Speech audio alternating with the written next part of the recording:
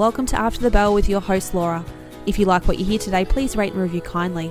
This show is a series of conversations with educators and learners to try and deconstruct some of the stereotypes around education. If you'd like to know more about me, please visit my Instagram page at educatinglaura.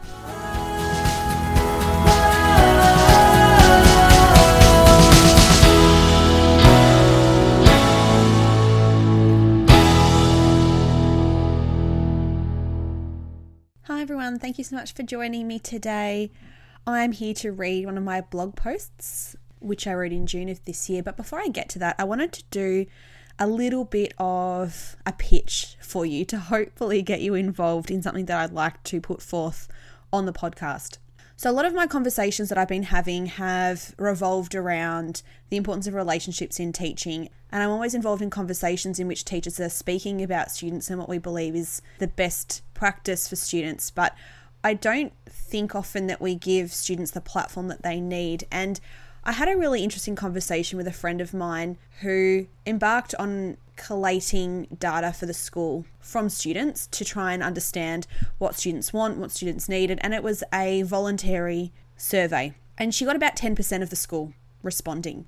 And I was speaking to her and she said that one of the students actually said that they don't feel that anything really comes of the information, and so it didn't really seem to be worth their time to complete it. And look, that was just one comment from one student. I think that the other thing potentially that we could be considering is where the information is going. Is it a place that students are really accessing it? Where are the students? You know, if we want their feedback, do we need to go to them? And is an email the best place? I'm not sure. And that's really what this blog is about today too. So I just wanted to put out there that I do feel that we make a lot of decisions about the students, and as Nat said, and it keeps going around and around my head in her episode Rise to the Challenge, just speak to them. We really just need to speak to them, find out what's going on, and rather than perhaps putting a paper in front of them, having a conversation that face-to-face. And again, that comes back to Elliot's episode, Our Talented Youth, in which he said that he doesn't really consume feedback unless he is actually engaging with it by having a conversation. And so I'm trying to create these conversations here, obviously. And I have a lot of connections with educators, but I would like an opportunity to give this platform over to the students. And so I'd like to put an episode out called I Wish My Teacher. And there has been an initiative that was put out called I Wish My Teacher Knew, and it's kind of in that vein, but taking it a step further. And what I would really like to do is to invite students or invite teachers to do this activity with their students, in which they put the opening of this sentence, I wish my teacher, and the students can finish it. And so it could be, I wish my teacher knew, I wish my teacher said, taught, understood, valued, provided, contributed, asked, any way that a student would like to answer that question. And what I'd like to do is put an episode together in which I showcase student voice. So the goal would be to have a student record a little answer to that. So I wish my teacher, and filled it out how they would like, recorded a short voice memo, less than a minute, and sent it directly to my email, tutoringbylaura@outlook.com, and I will put that information in the show notes as well.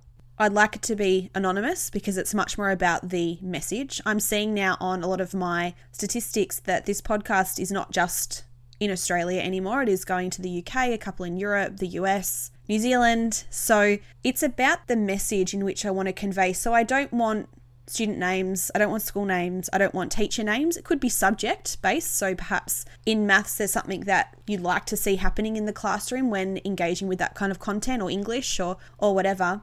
But I'd like it to be a message about the things that perhaps could make your experience better in the classroom, maybe something that impacts your ability to learn. So it could be something like, I wish my teacher knew that I had to cook dinner every night, and that impacts my ability too. It could be something really simple. I'd obviously like to showcase the individuality within the classroom, that we are not just looking at someone behind a desk, but there is a backstory there, and there are wants and needs that need to be addressed by us as educators. And I just want to showcase that there is not one way to teach or to learn. And the more students that have a platform to share their needs and voices, the more teaching can be relevant and impactful. And that's really what I'm going for here. I would like to put the disclaimer in that if this is a really serious issue in which you are fearful of your life, that you potentially might be engaging in harmful activity, I would encourage you to go to the proper channels and seek out welfare professionals in that case. And I'll include some links in the show notes for where you can find that support. But yes, that is something that I would like to do. So if you're a teacher that would like to engage in this activity with your class, feel free to go to my Instagram page at Educating Laura and DM me if you want more information. So I'd love it if you could get involved, share this, and as I said, it could just be a class activity if you're a teacher. So, to the blog. PowerPoint versus Insta Story. How should we be presenting in 2020? If I'm honest, this topic began as a bit of a rambling IGTV video that I've since removed because I think writing for me allows for a much better evolution of thought. I was having a coffee with another teacher and we were discussing the science unit she was currently teaching. Obviously, with the remote learning starting to come to an end, she was wanting to engage her students with as many practical activities as possible, as most theory had been exhausted during online learning. The unit was based around ecosystems, and we were acknowledging the limitations with such a topic when it comes to experiments. I asked her what the final assessment was. She told me that it was some sort of PowerPoint presentation on endangered animals. Right as she said it, I felt my eyes roll back almost instinctively. I've often been called out on my inability to hide my expression when it comes to things like this. A PowerPoint presentation. I was already bored. Whether you have been a teacher or a student, surely you can understand the statement, death by PowerPoint. Look, to be fair, PowerPoint has come a really long way from the 5 designs and basic animation functions of the 1990s. You can now embed videos, narrations, GIFs, etc., but it still is a slide-based medium that relies on slabs of text and maybe an image or video littered throughout. Also, at junior levels of high school, most students will embed all of their information that they need to say in a slide so they can just read from it.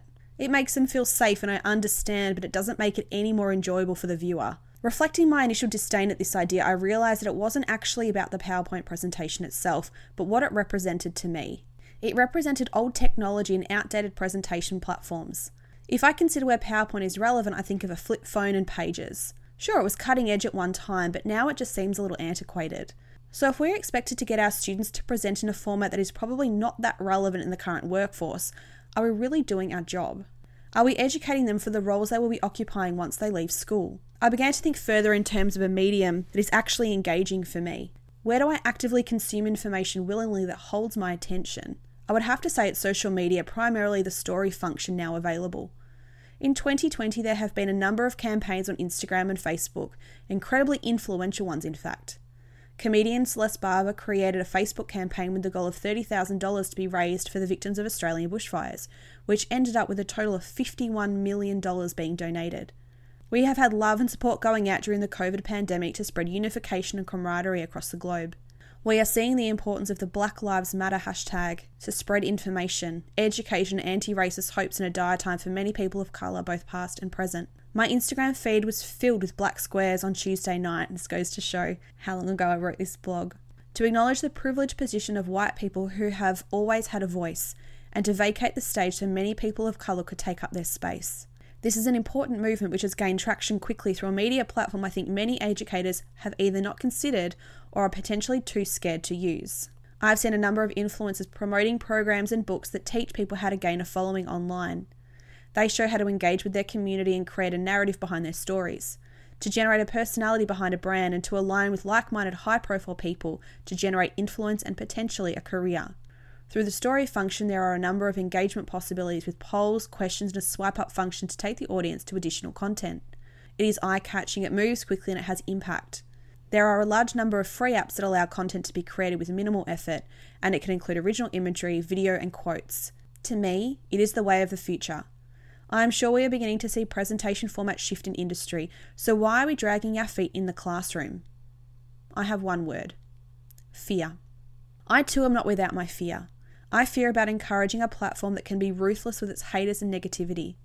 I fear the blurring of the line between the professional and personal relationship between teacher and student.